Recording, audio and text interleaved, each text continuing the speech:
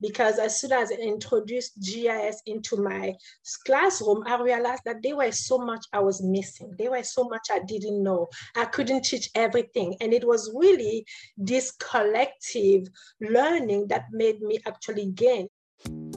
Welcome to the Field Notes podcast. You just heard from Dr. Christine Wachter, architect and facilitator at the Savannah College of Art and Design.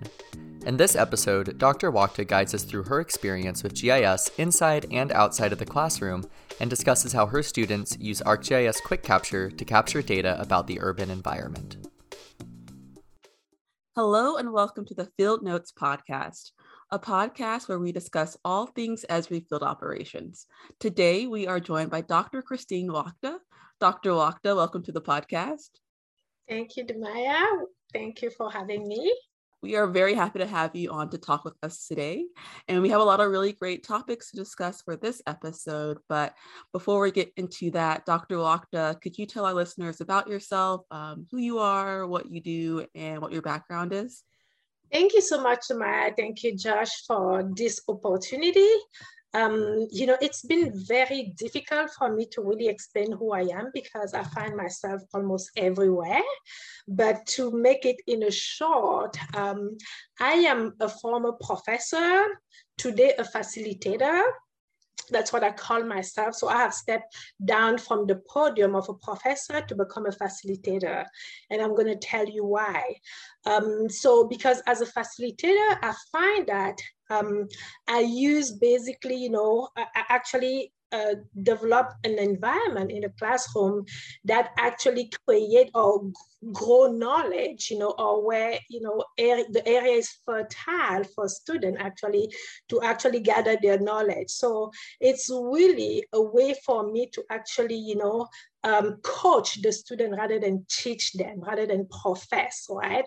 A facilitator is somebody who is not necessarily an expert, but who is expert in understanding how to actually engage a student or augment that student to do things better than me. My students are better than me, seriously. I learn more from them than they do from me. So as a professor, I felt that I had this weight of the world wanting me to tell them everything, which to me, it basically phase the knowledge, because you can only say what you have. So when I got into a facilitator enabling the student, I use my expertise to actually push that knowledge where I could never have been. So that's why I got into a facilitator's mode.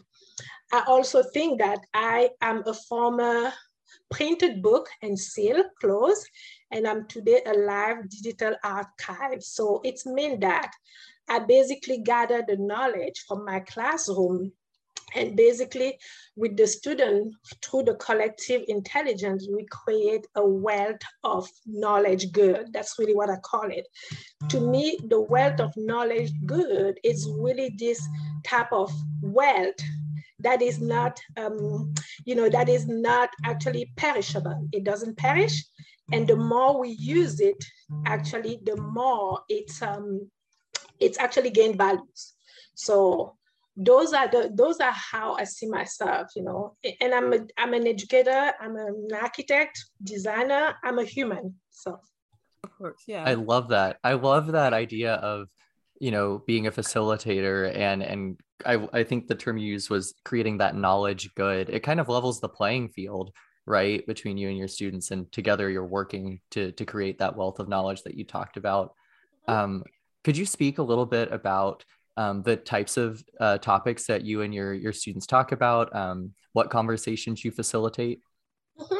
Well, really, and this really happened at the stage of facilitator, where I stepped down from this, professorship, and became human, meaning that I didn't know everything, meaning that the student came to me because they knew that I had more experience in a way that I could guide them to be better at everything and even better than me, We have talked, and this really started with GIS. So really my meeting with GIS is really where I shift from professor to facilitator because it was not possible.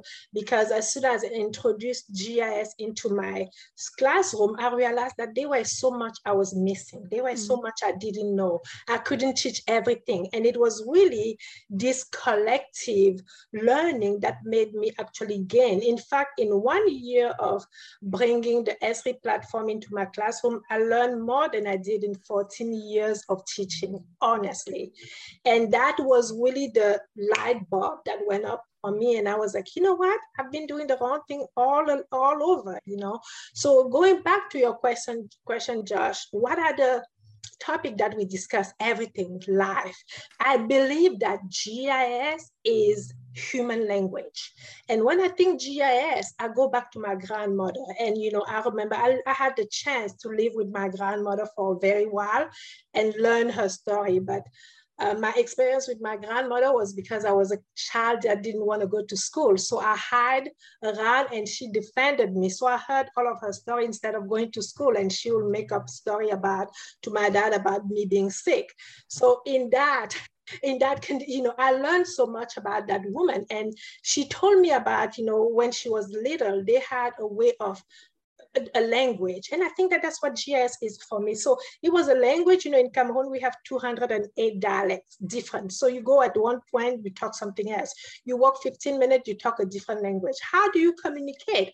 But this woman used to go to all of the market and sell and trade and live because they had some sort of a way of understanding language that was written in sign where somebody from a different tribe will read and it meant the same thing. So there were no need for translation. So I think that to me, GIS is that human language because we look at it, we understand it in our view, in how it's mattered to us.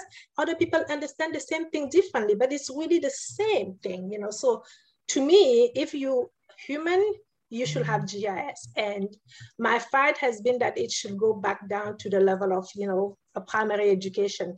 But again, we talk about everything. We talk about crime, we talk about feelings in the city, we talk about architecture, we talk about land suitability, we talk about everything. We talk mostly about the fact that we should be careful about what we see, because what we see is the result of what we don't see.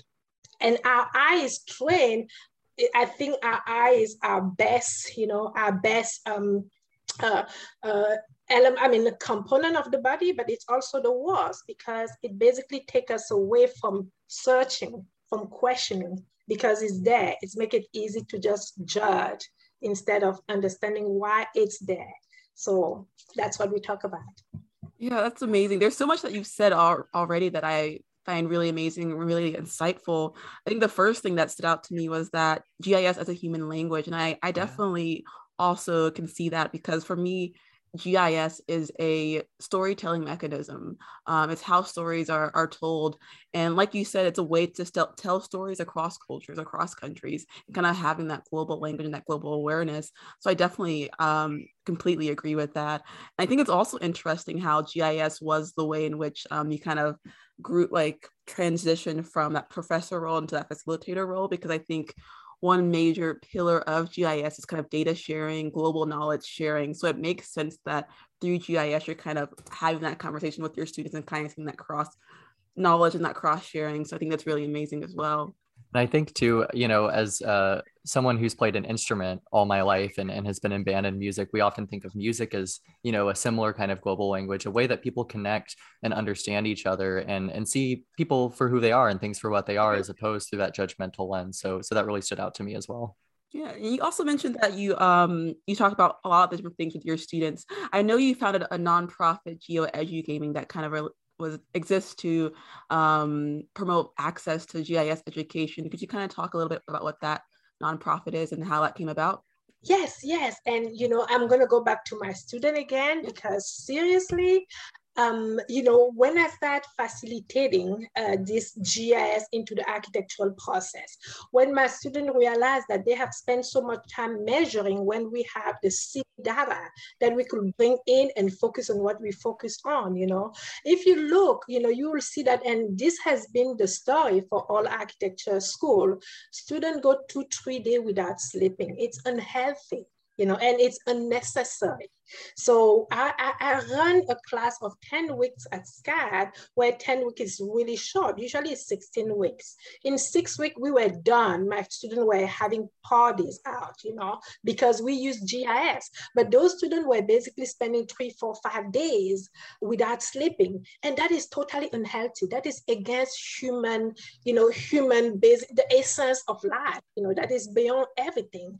And I have been at SCAD, I was at SCAD for a long time, and few students die from a car accident coming back from school, one death is enough to actually stop it, So when I started, where did geogaming started? I realized when I brought it into my classroom, and it was hard. The very first one was really hard because it's hard to tell the student, I don't know what I'm talking about here, but we will find it out.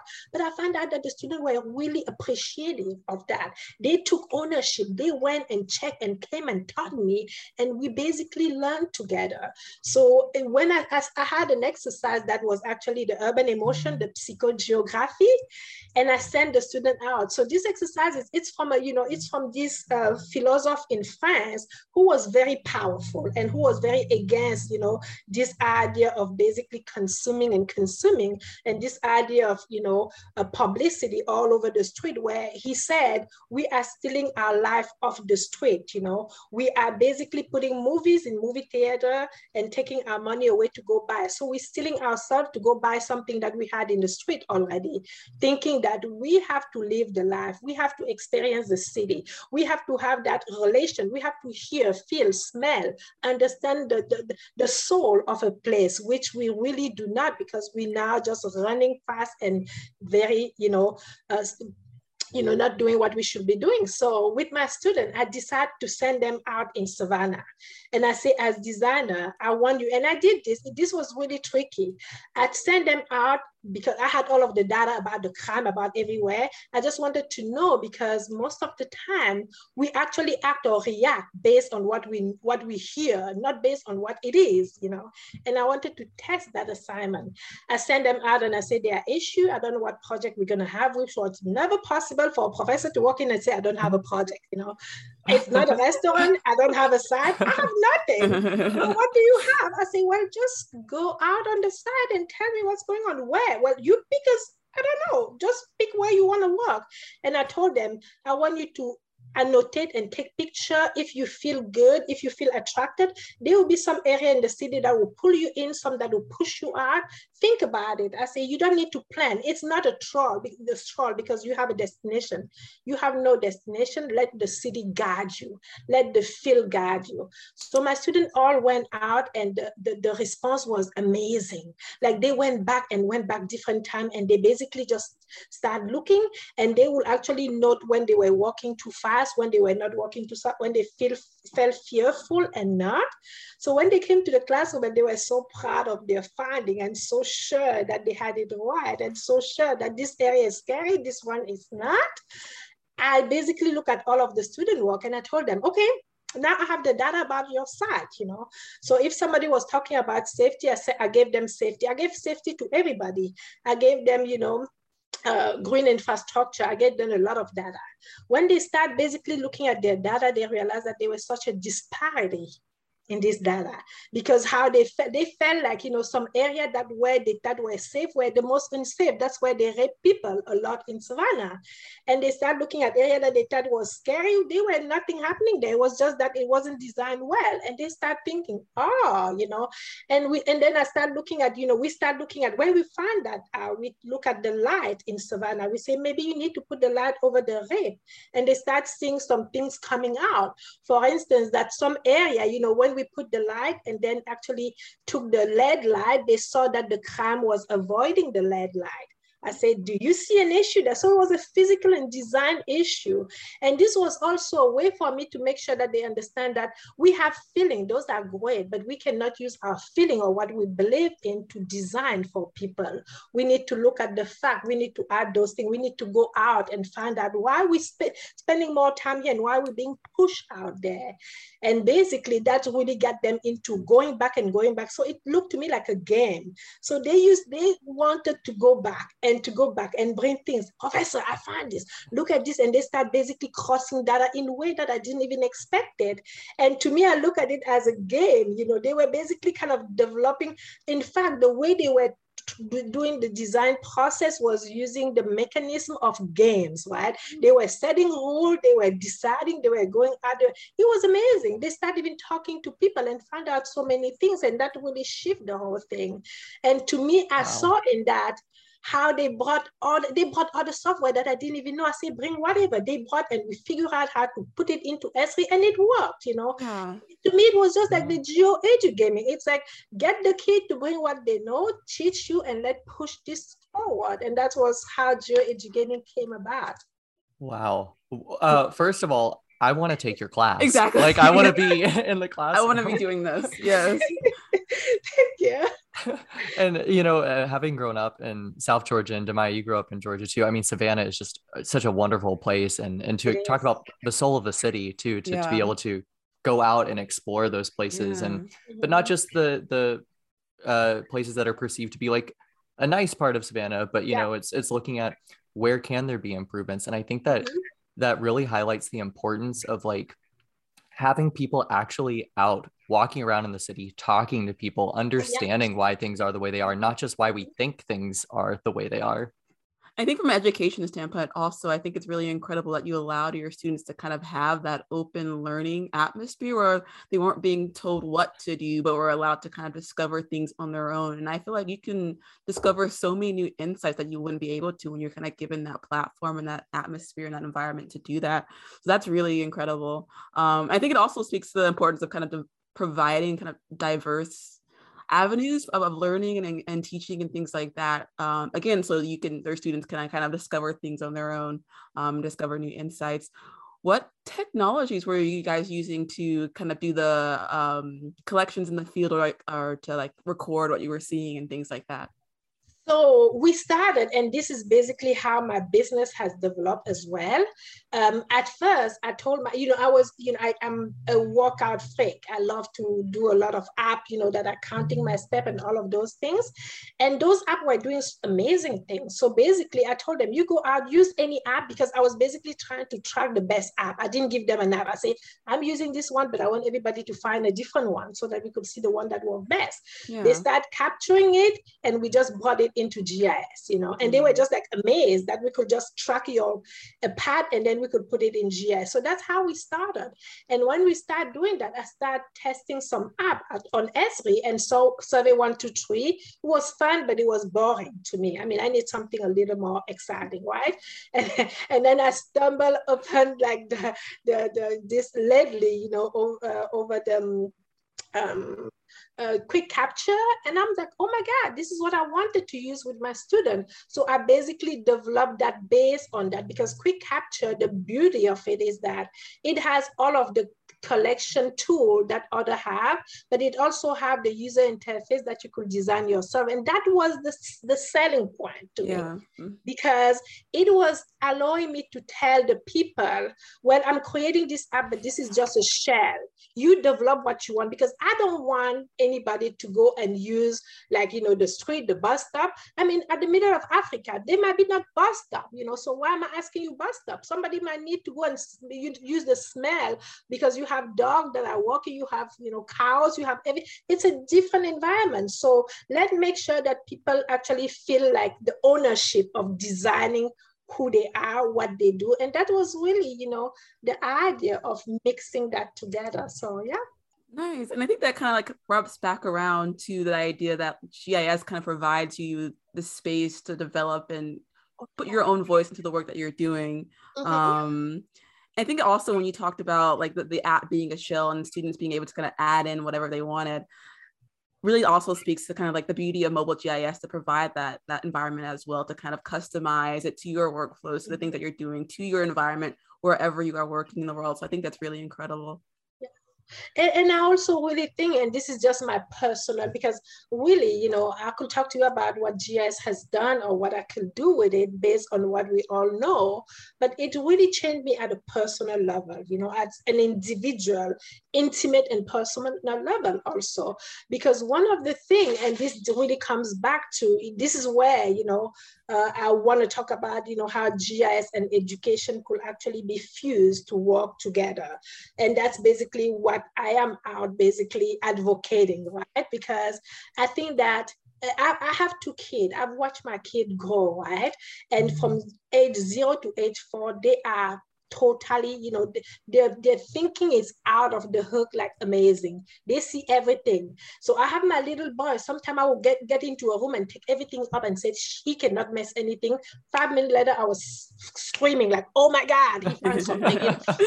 He will be basically putting things, his hand into the plug. Like I say, "Oh, there's nothing he could mess with." He finds some. So it was just like, and they are so creative at that age because they're spatially connected. They roll out. Nobody say it's dirty. Oh, don't do that. They do it because they're part of that. They go into the tree, they see a whole new world. I think it's because we are all born spatially connected. But then when we start kindergarten, we actually start separating ourselves, through the formal education that give us homework and say, this is wrong, this is right. We start basically, being brainwashed with, and I'm not saying, don't get me wrong, formal education is great, it's fantastic. It's just not great if it doesn't incorporate spatial education, because we are spatially connected. And if a spatial person get out of space to get into formal, which is basically a paved road already done and just following it, we are missing out on that spatiality. And then all of a sudden at 18, we have students saying, oh, you need to be artists, no. If we actually help them from the beginning and add those two together, by the age of 10, they'll be inventors, right? We will need to bring special education. And one thing that I find very amazing in GIS is that for the first time, when I did my first analysis, to me, it brought personal things out of me, that I had shoveled. You have to understand, I was born in Cameroon, in a country that was, colonized by France, right? I went to school in Catholic school. My dad was very Catholic. My grandmother didn't care about anything. And I spent more time with my grandmother, right?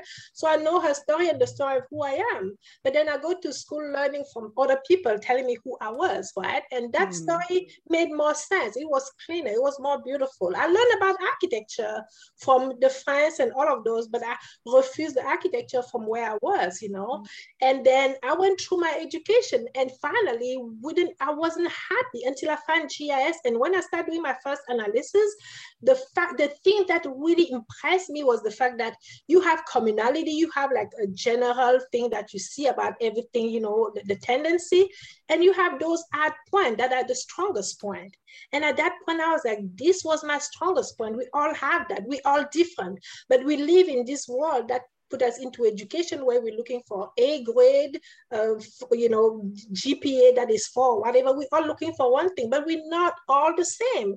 What we're missing is asking me, who am I? Because maybe I work better at this bottom and I basically connect better with you at that top. So when we start, and I felt like, to me, the story that came back was the story with my grandmother. I knew who I was. I suppressed it to enter the school to learn who I was supposed to be. And that carried through me all my life. And I was never happy until I was able to say, oh no, this was who I was then. And I realized that through my life, in Cameroon, when I left Cameroon, Africa, I really didn't think much of it because I wanted to forget it, because there was nothing about it that I wanted, because I didn't learn anything about it. I went to France, still didn't find the size of shoes to my foot. Went to America. I could have gone to China. I was still not happy. But then GIS showed me that the biggest piece of puzzle was in Cameroon. And the day I accepted it, the day I decided that the uncanny me, or the part of me that society didn't necessarily understand, was the one I needed to push out, because I belong to this society, and that difference is what will augment other. That's where I find myself, and that's where I become, I wish I would have gotten into GIS before, but it's never too late to do right? Exactly. It's all a path. And well, your story is amazing, and I To be honest, when I was researching this episode, I was listening to a lot of your past presentations. And one thing that you said that I think really kind of relates to this is that GIS, with GIS, you are in charge. You are in charge of your own story, and you are in charge of kind of learning about yourself and the world. And I think that is true. And I think it's really beautiful. And I think really exemplifies what you said about your own story, kind of gives you the ability to kind of not reject what you've learned, but also kind of augment and kind of bring in your own personal experience and learn about yourself in a way that you probably weren't able to in like in a formal education environment. So beautiful. Yes. I love that. And even more so, like a part of like taking charge of your own story, you know, with this thing, right? Your phone going out and collecting data, you can kind of, you can influence that story wherever you are, and you can influence change, and you can help make progress. Yeah. And we've seen that, you know, I think that really it has, you know, the world has changed, you know, the face of the world has changed because of that empowerment of everybody, you know. It's really like I matter, the me matter. And that's really something that I'm trying to bring into design education. If we're designing for community, let the community tell us how they feel. Design doesn't end the day we finish it. It's lived throughout, you know, and we need to learn from our mistakes, right? So absolutely. Well, Dr. Wakta, unfortunately, I think that's all the time we have for today, but thank you so much for joining us in conversation. Thank you for sharing your story, both with education and your personal story too. It's really been a pleasure having you. Thank you. Thank you. It was a pleasure being part of this. Thank you so much. And to our listeners, you can check out the Learn lesson that Dr. Wakta wrote. It's called Capture Emotions in the Urban Environment, and you can find that on the Learn ArcGIS website, and we'll also include a link in the show notes. Thank you for listening to the Field Notes podcast. If you enjoyed this episode, subscribe to Field Notes on your favorite podcast app and join us on the next episode.